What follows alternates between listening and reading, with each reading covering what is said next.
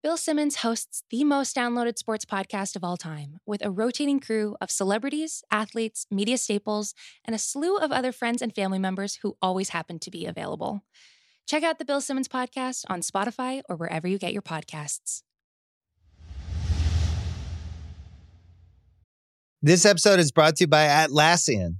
Atlassian software like Jira, Confluence, and Trello help power global collaboration for all teams so they can accomplish everything that's impossible alone.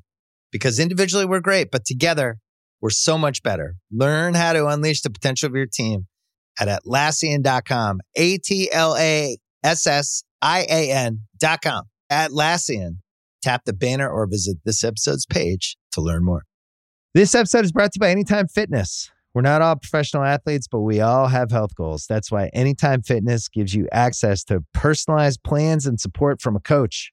Plus, you can track your training, nutrition, and recovery progress with the Anytime Fitness app, just like the pros. With 24/7 access to more than 5,000 gyms worldwide, get more from your gym membership. Visit anytimefitness.com to try it for free today. Terms, conditions, restrictions all apply.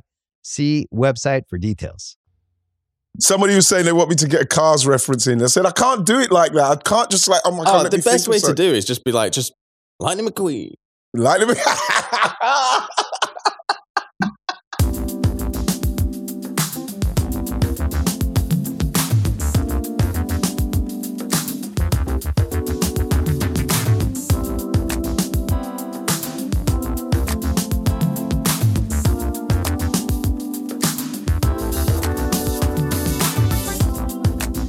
Hi everyone, welcome to Wrighty's House on Ringer FC. Hope you're all safe and well. Today, we're going to talk about England's win over the Czech Republic to qualify top of the group. We're going to talk Scotland, give them some flowers. I kind of feel for Scotland. Denmark, and also Memphis Depay, and a little more. And my guest today is Mr. Ryan Hunt. What's happening, Ryan? The god of mischief himself. What have you done? The god of mischief. You know something? It's, I don't know, man. It's the Stadio in me. It's the Stadio. It's like, you know what? It just literally comes as it comes as well. I was saying, it's one of the great lines when Loki said it. It is one of the great lines. But like yesterday, I'm thinking about Saka and while we're doing it. And then all of a sudden, and the way he has, how can I say it? The way he's burst onto the scene, you know, it's like, it is like he's been sent to us with glorious purpose. I couldn't believe it because I was actually watching the game on German comms. Went to make a cup of tea at halftime. Came back, checked my phone.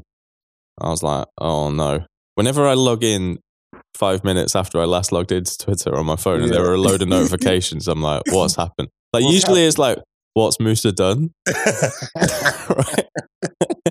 And there were just loads of people being like, all my mentions was just like, guys, have you seen what Wrighty said on ITV? Because like obviously for some people who haven't seen it, yes, on the ITV coverage in the UK at halftime, we cut back to you. You said that Bukayo Saka was burdened with glorious purpose, and Keane and Neville were just like, "What?" I don't know what I just do. I think Mark Pugac might have got the reference, but even you know what was really cool and why I love it and why it makes me so happy that the Wrighty House Stadio listeners, they were like, bam, just like, I love the fact that just mind. It is like getting a shout out, I think, because they get the reference, because we've mentioned it a couple of times on the podcast, isn't it? Exactly. So. But the thing with it is, right, you know, people always want to say something like, oh, right, could you get this word into your broadcast? Can you? No, you don't. The fact is, what I love, you don't do that. You don't try and get supercalifragilisticexpialidocious into it. You know what I mean? It's ridiculous. But when you can put something in like this, where the powers that be, the presenters and producers, they're not niche enough, man. They're not niche enough. So you say something like that, you know it's hitting the right people, just the right ones that say, yeah, man. So when you drop DMX on Match of the Day. Drop DMX. It's like, that's right. What a year, man. Yeah, and I liked, do you know what I liked about the DMX thing on Match of the Day, though? Was how Gary Lineker's really nonchalant. A lovely tribute. Nice tribute. He's so cool like that. I love the fact that he said that, because whatever people say about Gary, like even when you do that, he kind of knows, because he's skating on the edge of stuff, and he'll always say, "This DMX is, Is he, good? And then you explain what DMX was, Through the 90s, early 90s, that man literally, he was the one. Yeah. When someone like DMX passes and they get a nod on Match of the Day, 80% of the people might not clock that reference, but for the 20% who do, it means so much. That's why the Loki thing was so great, because it was kind of like a load of people couldn't really believe what they just heard. Yeah. Because it is really different if you think about it, like doing Wrighty's House and doing Stadio and stuff like that. And we're like, oh yeah, it's like, what was it the other one? Like Captain Marvel entering the upper earth atmosphere and all this kind of nonsense. Then when you do, I think I tweeted at you being like, people are telling me you've just dropped the Loki reference on Primetime TV. I saw you sent me the thread. The mentions. I love the fact that it's almost like it's a secret society for anybody that knows can be in it. Yeah. Because people who know because how can I explain it? When Loki comes and he just announces himself and says it, it's just a great line. Yeah, man. Great line. And that's what Bukayo Saka did yesterday. 5 games now, bloody 3 man of the matches. I mean, this is the thing about Bukayo. So I don't think I'm burdened with glorious purpose, but watching the England game, I was definitely burdened with eldest sibling pride. Yeah. I think. Because, I'm like the eldest of a few, right? Yes, of course, yeah. I was watching Jack Grealish and Bukayo Saka run around in their England kits. It's like it feels like watching your younger siblings, and they look very like they belong there. Did you see Jack's interview before? No, I didn't actually. He done an interview with Gabriel Clark, which was so warm and insightful to him and how he is, because he's very cool, he's very calm and very driven. If you can, try and see if you can get the I'll interview done with Gabriel Clark, because even when he was speaking, when he was talking to Gabriel was asking him stuff, he would say to Gabriel, well, what do you think? And the way he spoke, the way he looked, he had a glint in his eye that you could see that there is a real, people can do the comparison with Gaza in the way he is.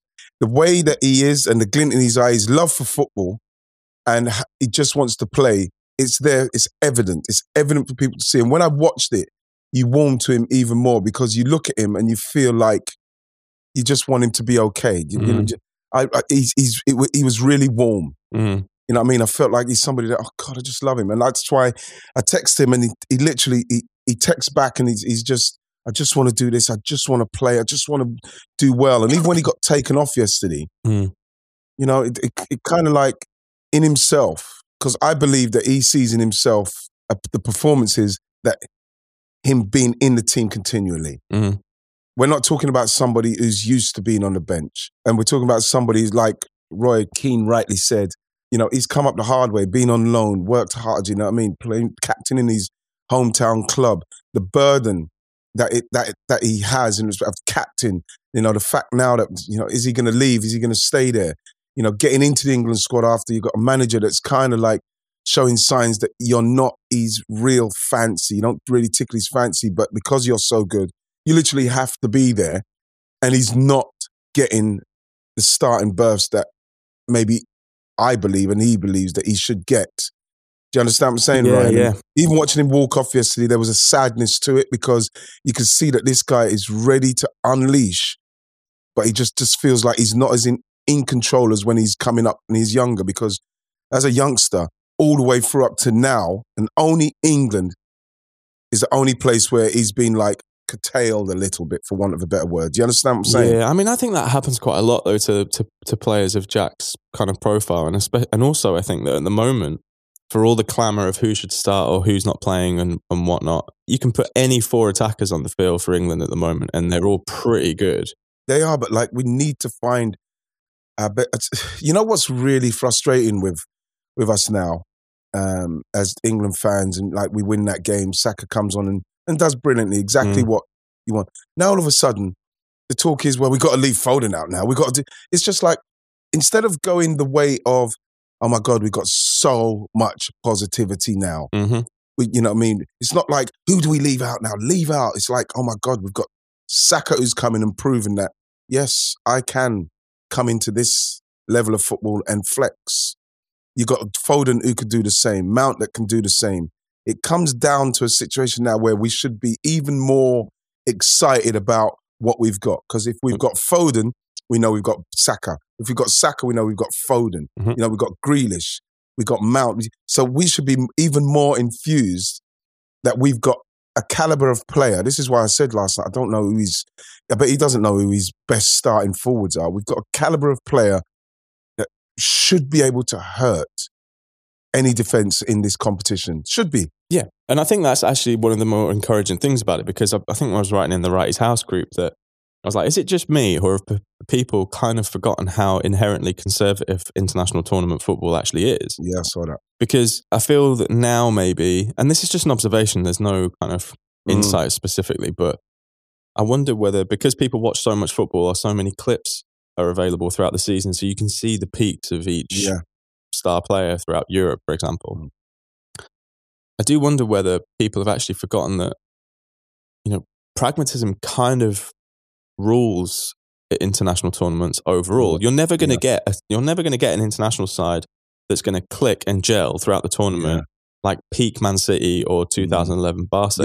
Even that Spain side of 2010, for the players that they had, and you compare to what the Barcelona sides and the Real Madrid side at the time were doing at club level, they were much more pragmatic than their club sides were, and a lot of those guys played together.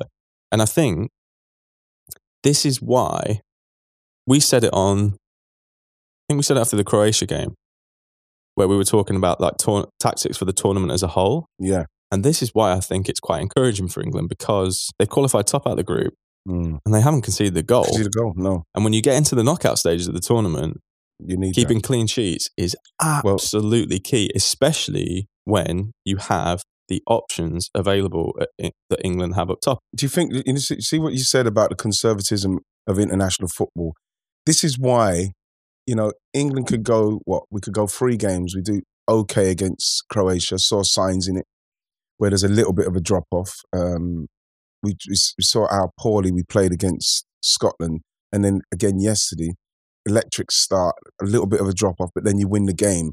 But then people will say about tournament football, and I think it's, you have to put in international football and tournament football, is especially in group stages, right? Where people, you're satisfied with, I don't know, for want of a better word, mediocre performances just to get through to the next stage. It's almost like, it doesn't matter until you get to that stage. Now, from the player's point of view and you being in it and trying to win a competition, totally understand. But from an entertainment point of view, it's, you know, you think to yourself, well, when I was younger, I don't remember this in the World Cups and tournament football. I just remember teams blasting teams. I remember one of the first ones, I think, was it Holland or someone beat something like Yugoslavia 9-0 or something when I was younger. I was at the 74 World Cup, or don't know what one it was, but they beat somebody, something like 9-0. I can't remember who it was. And I was thinking, oh God, this is amazing. But like, I think that it's come as the years have gone by. Let's be stoic. Let's not give anything away. Let's nick it 1-0 and let's get to the next stage. You know, now you probably take it now because it's something that's accepted as like, you know, like quote, tournament football. So now I don't know how to feel about England at the moment, because we've got through winning the group, and now we're going into the next round. The next game is going to be against a potential winner. So you hope that England can win it. Fingers crossed. I'm praying that they can win it. But then you get to 4 games. We could go out. And what have I seen of my team? With, like, for me, one of the most exciting set of young players I've seen in an England side for many, many years. And what have I seen? Because of this pragmatic approach of tournament football. It's a really, really weird mixture of, you're going to use a basketball phrase, but it's a win-now squad. But I think the players, apart from Harry Kane, maybe Raheem Sterling, the players who can really, really do damage, who are fully fit, are probably all under 22, 23. And it's their first tournament for England, most of them anyway. So, I mean, if you look at Foden, Saka, Sancho, Bellingham, Grealish, that's not a huge amount of experience at international level in a tournament sense. Those, apart from Harry Kane, even if you go further than that, Dominic Calvert-Lewin, Marcus Rashford's one of the most experienced there, but even he's not 25 yet. So you've got all of these players who are super, super young. And in that sense, obviously we'd all love England to kind of go out and play like amazing football and stuff like that. But ultimately people want to win and people want to go deep in the tournament. The optimist in me is thinking that Southgate knows this as well. Mm-hmm. I think Southgate has faith that this England side could go really deep in the tournament, and I don't think he actually is worried too much about who he plays in terms of like the opposition. And that's why I think, for example, you saw, like, if you were going to say Jadon Sancho will play like 10 minutes in a group stage, which game do you think it would have been? It would have been that last game, the final 10 minutes, because I there's part of me that thinks You wouldn't give him more? Well, no, I mean, if you were going to tell, if someone was going to say to you before the group stage, is Jadon Sancho only going to play 10 minutes of a game? Right. I don't agree with it because obviously I've seen a lot of Jadon over the last 2 seasons. I think I tweeted after the Scotland game, there was like part of me that thinks Southgate is playing this kind of 5D chess stuff here, and he's like easing players in to unleash them for the knockouts where they can really hurt, because the risk reward in the group stages is kind of too big. For example, like England draw against Croatia and they slip up against Scotland, it's game over. The margins are tiny to get out of the group. But then when you get out of the group and it goes game by game, that's when you can really start to introduce more of the kind of... So wouldn't you give Sancho more time just so as he can get the vibe for it? I would do. Or at least let him know something, because when I saw him on the bench, he looked a bit forlorn. And I feel that Jadon still feels like he has to prove himself at this level because he's not getting the minutes. What gives him the time on the field, like I should say, to do his stuff, which is with abandonment. He just goes and he just does his stuff. I do not believe that he's got that license yet. He doesn't feel like he can do that like he would do it if he was at Dortmund. If he's got plans for him to play in the next phase, he should give him a lot more time than he's given him. Yes, 8 minutes, 81 minutes when I was looking. And Gareth Southgate, if he has got some major plan and he's just going to throw him in the next one, that's too much pressure. For me, it's too much. What I'd like to think is happening is that there's a plan there and the whole squad knows the plan. We're all desperate to see him do well. He's obviously desperate for him to do well himself. And now he's seen Foden, Grealish, Saka, Sterling. He's seen everybody get a little taste, and they've kind of all done something. Yeah. He wants to do his bit to get his love as well. Yeah, for sure. And I feel for him. Yeah, I mean, I totally do. I feel for anyone who's not really featuring at the moment, because there's just so many options there. Yeah. I think, and I don't want to be that guy who's just kind of like, hey, well, let's wait and see, and just all like fucking fence sitting. But like, they have qualified top of the group. Yes. It's just one of those. It's like, sometimes it goes that way. Like France in the World Cup weren't exactly like lights out in the early stages of the tournament. No. But they play some stuff on the way where you can see, okay, there's that flash of what we might get. You know what I mean? I think that in instances as well with us, I saw a flash of what we might get, especially when Saka got the ball turned and just went, fuck you lot, man, here I come. With love and not hatred. The one that Sterling hit the post. Like, I know. The Luke Shaw pass down the line. Like, can I just say, Harry Maguire and his ball progression is brilliant. Awesome. It's awesome. Brilliant, you know. He played a pass into Harry Kane when Harry Kane, people saying he should have squared it to Sterling. You don't square that to Sterling when you're going through, when you're in a tournament, waiting to score your first goal, people questioning your fitness, your everything what they're questioning. You don't pass it there. But Harry Maguire's passing yesterday and the way he played, it showed why he is so integral to what we're doing. So integral to what we're doing. He was brilliant yesterday. He was good. He was fantastic. And it's the kind of performance that you think to yourself, right, that makes me feel calm.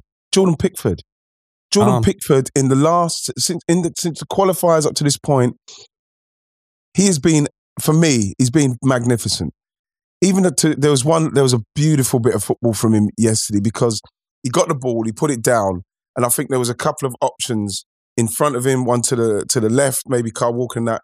And like you can hear the crowd going, "Oh, come on!" But like he clipped one like 50 yards into Jack Grealish, and you think, this is it. And he's making saves, and he looks calm. He's just getting the ball, and he's just calming people down. You're thinking, look at Jordan Pickford, man. But I think a lot of that comes from the defensive solidity that England have got, like the Confidence it brings. Yeah, sure, there's room. We said it after the first game, kind of the perfect scenario for England after that Croatia game. Got the win against a good side, not the best Croatia, but still they've got the nous about them. Right, yeah. Loads of room for improvement, and hopefully like a bit of something to build on. Now I think the Scotland game kind of alarmed a few people. But at the end of the day, like we said, like no, England weren't great, but it was a quote unquote derby. It's a tricky.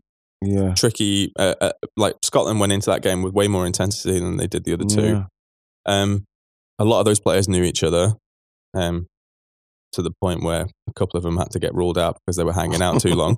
And that's it. So I think like the round of 16 game is going to tell us a lot more in terms of like where Southgate's at, and that I think is where it starts to get interesting. I can't wait to see that team, bro. Yeah, because even if say for example Sancho doesn't start, right now, you've kind of got a reason for it, and this is the thing I was thinking. Like, Bukayo Saka has given Southgate a bit of a headache but a good headache because. If he, for example, starts Bukayo Saka in the next game, which I'm not sure he will, to be honest, but I think if he does, he's got a good enough reason for it.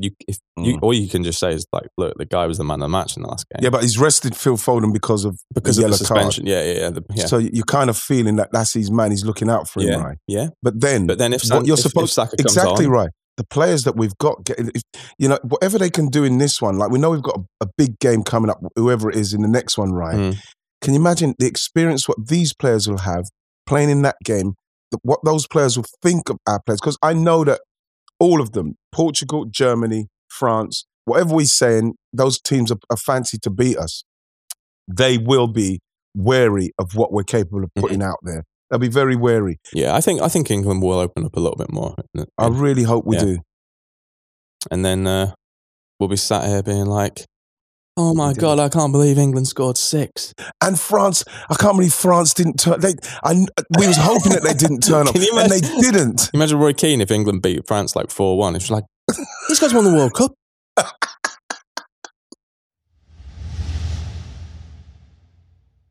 This episode is brought to you by Hotels.com. I was traveling internationally last year. I was in Mallorca. I didn't know the island well. I said, let me head to the north, head towards the water. Let me go on Hotels.com and see what they have available. Something preferably on the beach, maybe even a gym. Not only did I get those things, there was a kids session with exercise, gymnastics in the water, pony rides, a train. It had everything, and I didn't even want any of those things. But at least I knew they were there, just in case I changed my mind. And now finding the perfect hotel has never been easier thanks to the Hotels.com app. Whether you're looking for a family-friendly, right, all-inclusive or a relaxing spa weekend, you can find exactly what you need and compare hotel prices, ratings, and amenities side by side. So start planning your next getaway and find your perfect somewhere in the Hotels.com app. Do you want to give a shout to Scotland quick? I think we should give a shout to Scotland. I want to give them flowers because I really feel for the Scottish fans because they're magnificent to a man, the way they support their team. And what I saw with their team against England, again, it's the chances. They take them chances. They probably beat England. You know, the first game against the Czech Republic, they could have easily drew that game. And when you look at the goal, especially the second goal, you know what I mean? It's easier goal they didn't need to concede. When you look at how they played against England, how organised they were, you know, and how if they could have taken those chances, they deserve more, right? Yeah. They deserve more. And then for Croatia to kind of beat them like they did. I mean, this was It was, and the thing, what it does show again is, you know, as much as we didn't perform against Scotland because for lack of intensity, whatever it was, and they did, you know, they needed that. They needed to bring that to Croatia. Yeah. And that's the difference. They needed to keep that energy. Whereas we found the energy. We didn't respond in that derby like we should have. But in the next game we did. And unfortunately for Scotland, in the next game they didn't. Yeah, I think, and that is the difference in the level of the quality that they have to find at probably at this level. But no Billy Gilmore, chances not taken. They're organised enough, right? They're organised enough. If they could finish a couple of those chances, you never know with Scotland. But I felt for them. It shows like how close the margins are, though, man. It's like that's what I said. Maybe something to use as a bit of encouragement for England going through. But I mean, they faced a Luka Modric who completely controlled the game and scored an absolutely unbelievable goal, which meant that he, as well as being Croatia's youngest goal scorer, he's now also Croatia's oldest goal scorer at men's international level. Wow. And just one of those, like, sometimes I think that was where you saw, I mean, we were talking about how in the England-Scotland game, that midfield battle was like super interesting because of how good Billy Gilmore was and you could understand why Southgate kind of why Scotland like really packed the midfield like that. And in this game, you just saw how actually, even though that was his full debut against England, how much he brought to that side in midfield, going up against, quality players. Yeah.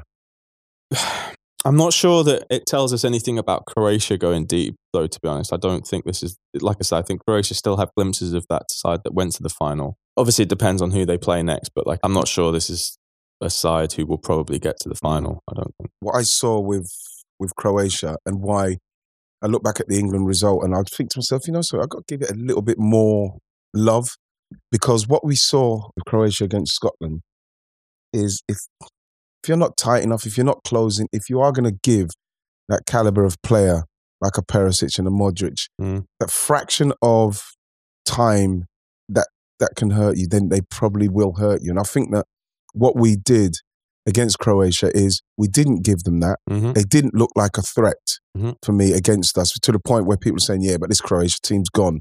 And then you look at them against Scotland, a team that weren't tight enough, weren't close enough. You give Modric that time on the edge of the box. I'm saying to people like yesterday, that's the kind of finish that you do when you, right, I want to make sure of this. I'm going to come onto this with my left foot and just bend it. It was instinctive. He knew exactly what he was doing with the outside of his right foot. Yeah. To finish it like that is what you're dealing with at this level. And that is what Croatia showed, as poor as they may have looked against us, because I think we played well. We played well and shut them down where we needed to. You give them time, they're going to absolutely hammer you. And that's what they've done with Scotland. Yeah. That's what they've done with Scotland. You gave quality play. Look at Perisic. That's what he's capable of. Modric, half a yard, bam, top corner. They've just got some wily old foxes in that side, man. Yeah. Then they've got people like Kovacic, who I think we said after the England game, he was like the best player on the pitch apart from Calvin Phillips. Yeah. And that's how good that midfield battle is. And that's, I think, where Scotland really just couldn't handle them in the end with Gilmore not there. Yeah. Having to deal with Kovacic and Modric, it's just like... Such a shame. It is a shame, but for Scotland, I think that, just getting back to an international tournament after so long, was it 23 years? The last time, 98, the World Cup was the last one? I just want them to... I think Che Adams could be brilliant for them. They just need one more striker. And I think that they're not a million miles away in respect to what they're doing. Yeah, and also they've been playing Scott McTominay at centre-back and he's not centre-back. So I think that, obviously, he has played there occasionally, but he's... I do wonder actually whether the Croatia game might have been different if they'd moved him into midfield. I think that was the one thing where... They needed to snuff him out. This is why what Modric was doing with us is all of a sudden, when the game started, he was in and around the number 10. And then all of a sudden you see him back there, he's in and around number 6. You know what I mean? I think that yesterday he just had too much of a run of the game. When it got congested anywhere, he went somewhere else. And I don't think it got congested enough for him in and around Scotland. And he just started to wield the power.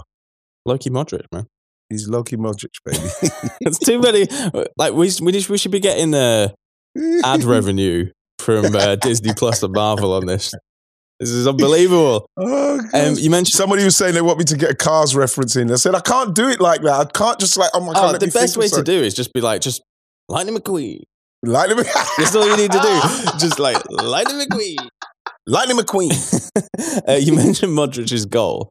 There was another goal of beauty this week, which I think it might have been Emily Oram tweeted at us saying cathartic goal. And that was Andreas Christensen's goal against Russia. It's the kind of strike where it's coming at the right pace. It's just far enough out. it's one of those where you just go, fuck off. And he hit it so hard. You could see with the way he celebrated. What's the worst that's going to happen? It's going to fly over the bar. But if you catch that right, it literally, that net was, if that net's not there, that smashes someone's face in behind the goal. That is, it was a beautiful strike. He hit it so hard and so controlled. There's something about seeing a strike that's hit that cleanly, that pure, from that far out, that is just so satisfying. It was a beautiful Getty image that I posted, which was taken just as he hit it from behind. And you can just see there's just like a load of defenders and the keeper, and you're like, whoa, it went to the goalkeeper's right. Yeah, and it wasn't high, it flew in the middle. Oh. But you know what I love about that? It's when you get, so he's hit it, and there's an instant where everybody obviously waits for it to hit the net. But then when he realizes it's in the goal, the emotion that leaves your body then is what you crave. It's what you miss, especially as a striker or as a footballer. It's the moment of an unadulterated joy that you cannot contain in your body. And that's where you see the contortion in the face, the grabbing of the shirt, the running, and it's a pure moment that people don't take enough notice of, because they don't realize in that moment you're totally out of control of what's going on in your body. You're just, it's sheer exhilaration and joy, which is when you get a picture of it. It's amazing. It's amazing. The best one I've seen, the best two I've seen, is Tony Adams. When he closed his eyes, the statue.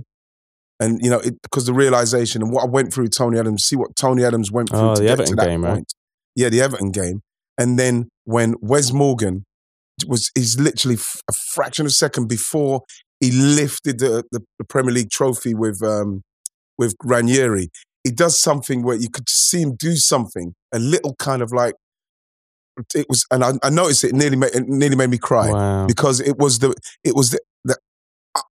joy of what he's done, and he just kind of done a little, close his eyes and a little thing. If you get to see it, watch it, and then he raised it. Those moments I look for now, because that's the purity of it. Another amazing thing about this Denmark game, obviously Denmark winning 4-1 in the end, right?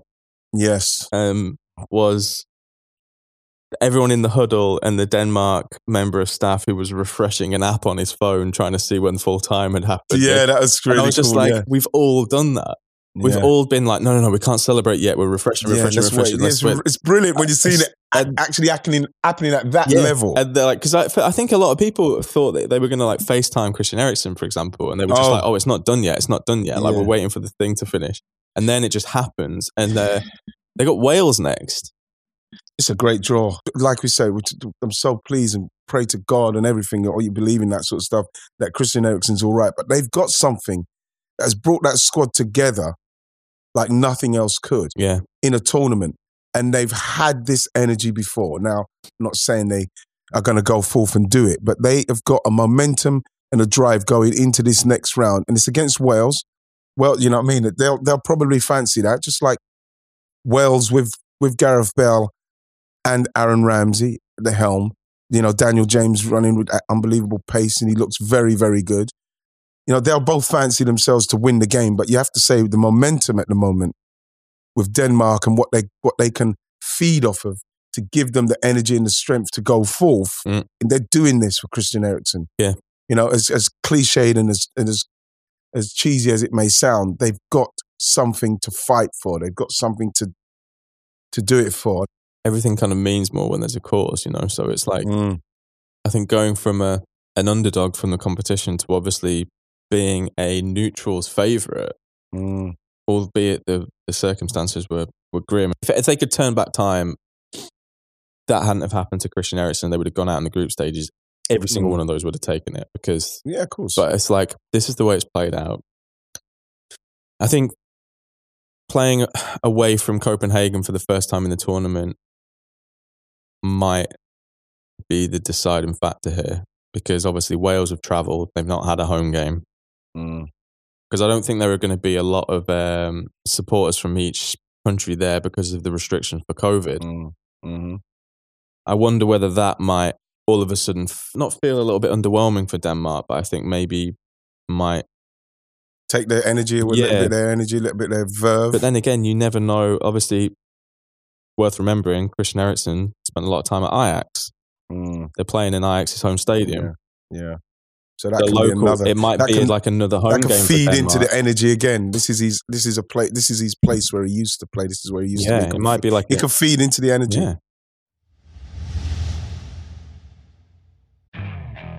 Okay, picture this. It's Friday afternoon when a thought hits you. I can spend another weekend doing the same old whatever, or I can hop into my all-new Hyundai Santa Fe and hit the road. With available H-Track all-wheel drive and 3-row seating, my whole family can head deep into the wild. Conquer the weekend in the all-new Hyundai Santa Fe. Visit HyundaiUSA.com or call 562-314-4603 for more details. Hyundai, there's joy in every journey. This episode is brought to you by Hotels.com.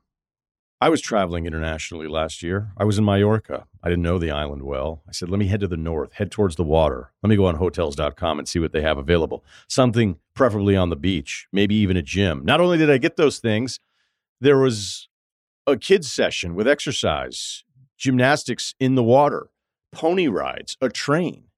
It had everything, and I didn't even want any of those things. But at least I knew they were there, just in case I changed my mind. And now finding the perfect hotel has never been easier thanks to the Hotels.com app. Whether you're looking for a family-friendly, right, all-inclusive or a relaxing spa weekend, you can find exactly what you need and compare hotel prices, ratings, and amenities side by side. So start planning your next getaway and find your perfect somewhere in the Hotels.com app. Speaking of the Netherlands, should we talk about Memphis, man? Memphis. FC Barcelona's Memphis Depay. You know, there's something about him and his demeanor and the way he is. We're talking about, you know, when someone's just cool. He's cool, man. He's so cool. And I was quite excited for him when he came to United at 21. And you think to yourself, that's a good signing. But we're talking about a Man United at the time, under Van Gaal, you know, where players like him, even Adnan Januzaj, Angel Di Maria, you know, the creative kind of player, Memphis Depay, they struggled. Mm-hmm. They were struggling. And you look at them, especially Di Maria has gone on to do great things. Januzaj should have done a lot more than he's done. But when you look at Memphis Depay and his skill set, you need to have patience with that guy. Give him the time, because he's definitely got the demeanor. He's got the attitude for it. He's got the persona for it. So then you just feel that if he had the right environment for himself, Man United, what he's doing now would have been doing at Man United. But sometimes it's not meant to be. It's not meant to be. Yeah. I mean, that Lyon move for Memphis, I think, was just such a smart footballing move because... Yeah, but everybody was kind of like saying, yeah, he's going to fade away now. It was really quite... people were very negative towards it because it was France and the way they are negative towards French football. I thought it was really nasty the way people were the way they kind of shipped him off and think, yeah, go on, see you later. Like, Lyon are a great football club.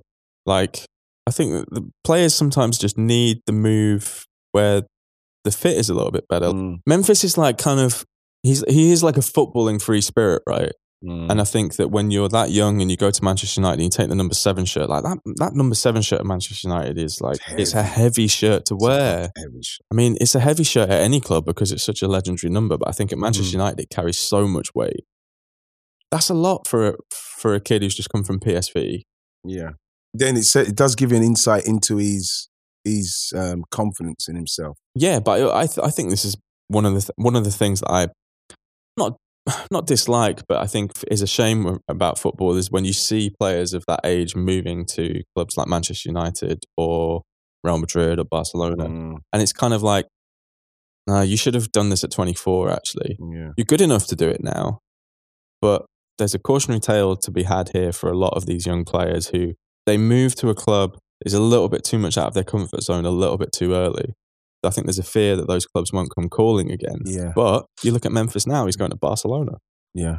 But, you know, I was thinking with that as well. He's going to Barcelona, 2-year deal. What does that say? Does that say that we know what you're capable of? He wants to play for Koeman. We'll probably look out for him. But does that say, like, we'll give him 2 years because we're not sure? I think that is a... How long's Koeman got there? Probably 2 years. You just never know with that club. I think that's Barcelona having to massively cut their wage bill down because, well, they actually do have to because they've been capped this year. The next 2 years are so critical for Barcelona. I think that's not a bad move on both sides because I think that, for example, they might sign him up to another extension in a year, which means if they need to sell him, they can actually get some money for him. But if they don't, then he's at Barcelona for 2 years and they don't renew, then he gets a payday somewhere, another free transfer kind of thing. Yeah.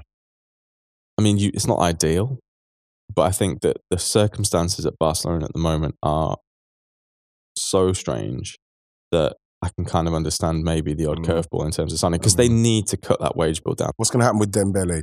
It's probably going to... Oh, man. You have to feel another for that surgery. Guy. You have to feel for that guy. I really That's do. The kind of, as a player, I mean, I know we weren't going to speak about it, but when you think Memphis is going there, him getting the injury, going to have to another shirt, you just think to yourself, when you're, as a footballer, right, even when you're playing Sunday morning football, when you're going to play football, the last thing you're thinking about is getting injured. You're thinking about doing great things, great, stuff like that, all this great stuff that you think of. You don't think of the negative side of it, but when you're a player, and people don't understand, because fans, they like to be they're very nasty to players who get injured. They've got no kind of, what's the word I'm looking for? No sympathy, sorry. They've got no sympathy for a player that continually gets injured, like how they speak about someone like a Jack Wilshere, how they used to call Darren Anton sick note, how they don't realize, like Daniel Sturridge, how players get injured, and when things happen, all you're trying to do is get fit. Yeah, and no empathy about how that feels. It's you don't realize because you walk past the treatment room, you see them all the time, you see them getting close, they come train with you, they break down again. It's fucking demoralizing. I'm not going at people here, but I think it's very, very easy for us to reduce footballers to just super, super wealthy people who are fine. Like money is happiness. Like obviously money can help bring happiness, but these people love playing football. Like not every footballer is like Asa Ikoto, right? Who's just like, I don't even fucking like football, but I'm just really good at it, so I'm here, Like they love playing football and they want to play football, and it's like something that is outside of their control is reducing their ability to do so. And you've got the mental health aspect of that is honestly, because people, what's it called? Right? People don't understand the mental ramifications of when, somebody like, for instance, you're driving your car and you've not played, or you've played 4 games in 2.5 years and you've gone for a load of money, and all people talk about is you're nicking money from their club, and look at you stealing money, and you're trying to get fit to the point where you get that kind of negative reaction, and you kind of push it further. You push it further. I tell you, it's like Sean. I remember Sean at QPR. Sean went there and he was struggling a bit with an injury, and I said, Sean, just wait. Just wait. He wouldn't wait because he was so desperate to try and prove to them that he wants to be there to do well for him, that he continued to play when he had an injury. And in the end, they weren't seeing the actual Sean Wright-Phillips that they wanted to see. You know what I mean? He was trying to play to keep them happy because he was earning good money there. And I'm saying to myself, Sean, don't play. I tried to say right at the start, wait. I'd rather you wait, get totally fit, and then blast onto the scene. But the pressure that comes, the mental pressure and the pressure that comes with how fans are so negative towards you when you're injured, it pushes players to do things that they shouldn't. And I know this has come from like talking about Dembele, but you know what I mean? It's just one of those things that, again, Ryan, I'm so grateful how my career went. Got in late. I've seen players literally injured and just ease out the game, just the injuries finish them, come back after get another injury and that. And you think to yourself, Jesus Christ, you take it for granted that when you go out there, when you train, I'm going to be fine. When you go to play, are you going to be fine? One tackle, one challenge changes your whole life because you're living it every minute. You're living that injury every minute, trying to get fit.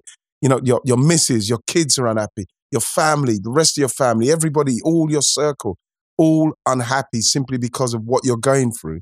And then you get a pile-on from people. It's It's one of the saddest situations I've witnessed. Yeah, and Barca have been really unlucky as well, I think, in terms of injuries. You know, you had Coutinho out. Dembele looked like he was kind of getting back. Then they lost Ansu Fati. Ansu Fati's back now, that's going to actually make the Memphis signing interesting because Ansu Fati's like ready to start for the next season, and he's pretty hot. Yeah, he's pretty hot. I just feel sorry for Dembele. He's actually someone who I think might benefit from a move away, like to a club a little bit out of the focus for a bit, kind of like Memphis did. Actually, you know, maybe going back to France for a bit, I don't think would be a wild move for Dembele once he's fit and stuff. Change the scenery, change the people around you, change everything, because it's only so much people saying, how you doing? Yeah, keep going. That you can take. And that club is hard, man. The pressure at Barcelona is ridiculous. Yeah, imagine. Before we bounce, what are you looking forward to, game-wise? Are you looking forward to is Germany, Hungary later, Portugal, France? I'm obviously Portugal, France. You know what I mean? It's one of those where I'm going to probably get a nice glass of Gavi and a Bakewell tart. Ooh. And that's a lot. That's a real taste sensation. It's so sweet, the Bakewell tart, and then the Gavi's going to be a little bit bitter, but I'm going to do it, and I'm just going to watch that and just look for the top moments. Yeah, I think France, Portugal. I think that's going to be gnarly, man. I think that's going to be gnarly. You think so? Yeah. Pogba's doing Pogba stuff. He's entertaining. He's doing stuff. Every touch, everything. He's doing stuff, man. And obviously France with a point to prove after the point in Hungary. So yeah, man. We'll see how they go, man. But I'm looking forward to France or Portugal, because it's one of those lot that we're going to probably have to play. And you know, it's almost like not being able to look away from the accident when you're driving past. You're rubbernecking. That's the way I'm going to watch that game. I'm going to be rubbernecking that game because, oh God, we might have to play them. All right, man. Thanks for having me. I love you, man. Thanks for coming to the yard, man. It's been a pleasure. It feels therapeutic. It feels therapeutic. Just nice to talk through stuff. Yeah, isn't it? It's therapeutic. All right, man. I'll see you soon. God bless, bro. Okay, thanks everybody for listening. Thank you very much, Ryan Hunn. I feel a bit better about England for some reason because, hey, it's tournament football. I don't know who we're getting next. I don't care until the day comes, but you know, it's tournament football. But we'll see how it goes. Hopefully, I'll see you guys soon. And like I say, come on, England, Lightning McQueen.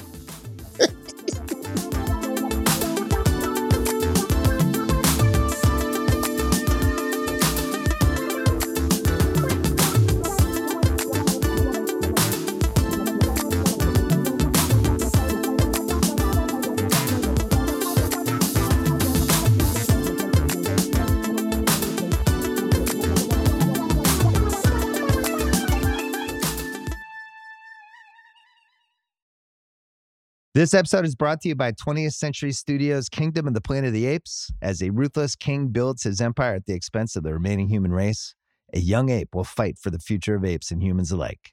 Kingdom of the Planet of the Apes. Enter the kingdom in IMAX on May 10th and in theaters everywhere. Get tickets now. This episode is brought to you by State Farm. You might say all kinds of stuff when things go wrong, but these are the words you really need to remember. Like a good neighbor, State Farm is there. They've got options to fit your unique insurance needs, meaning you can talk to your agent to choose the coverage you need, have coverage options to protect the things you value most, file a claim right on the State Farm mobile app, and even reach a real person when you need to talk to someone.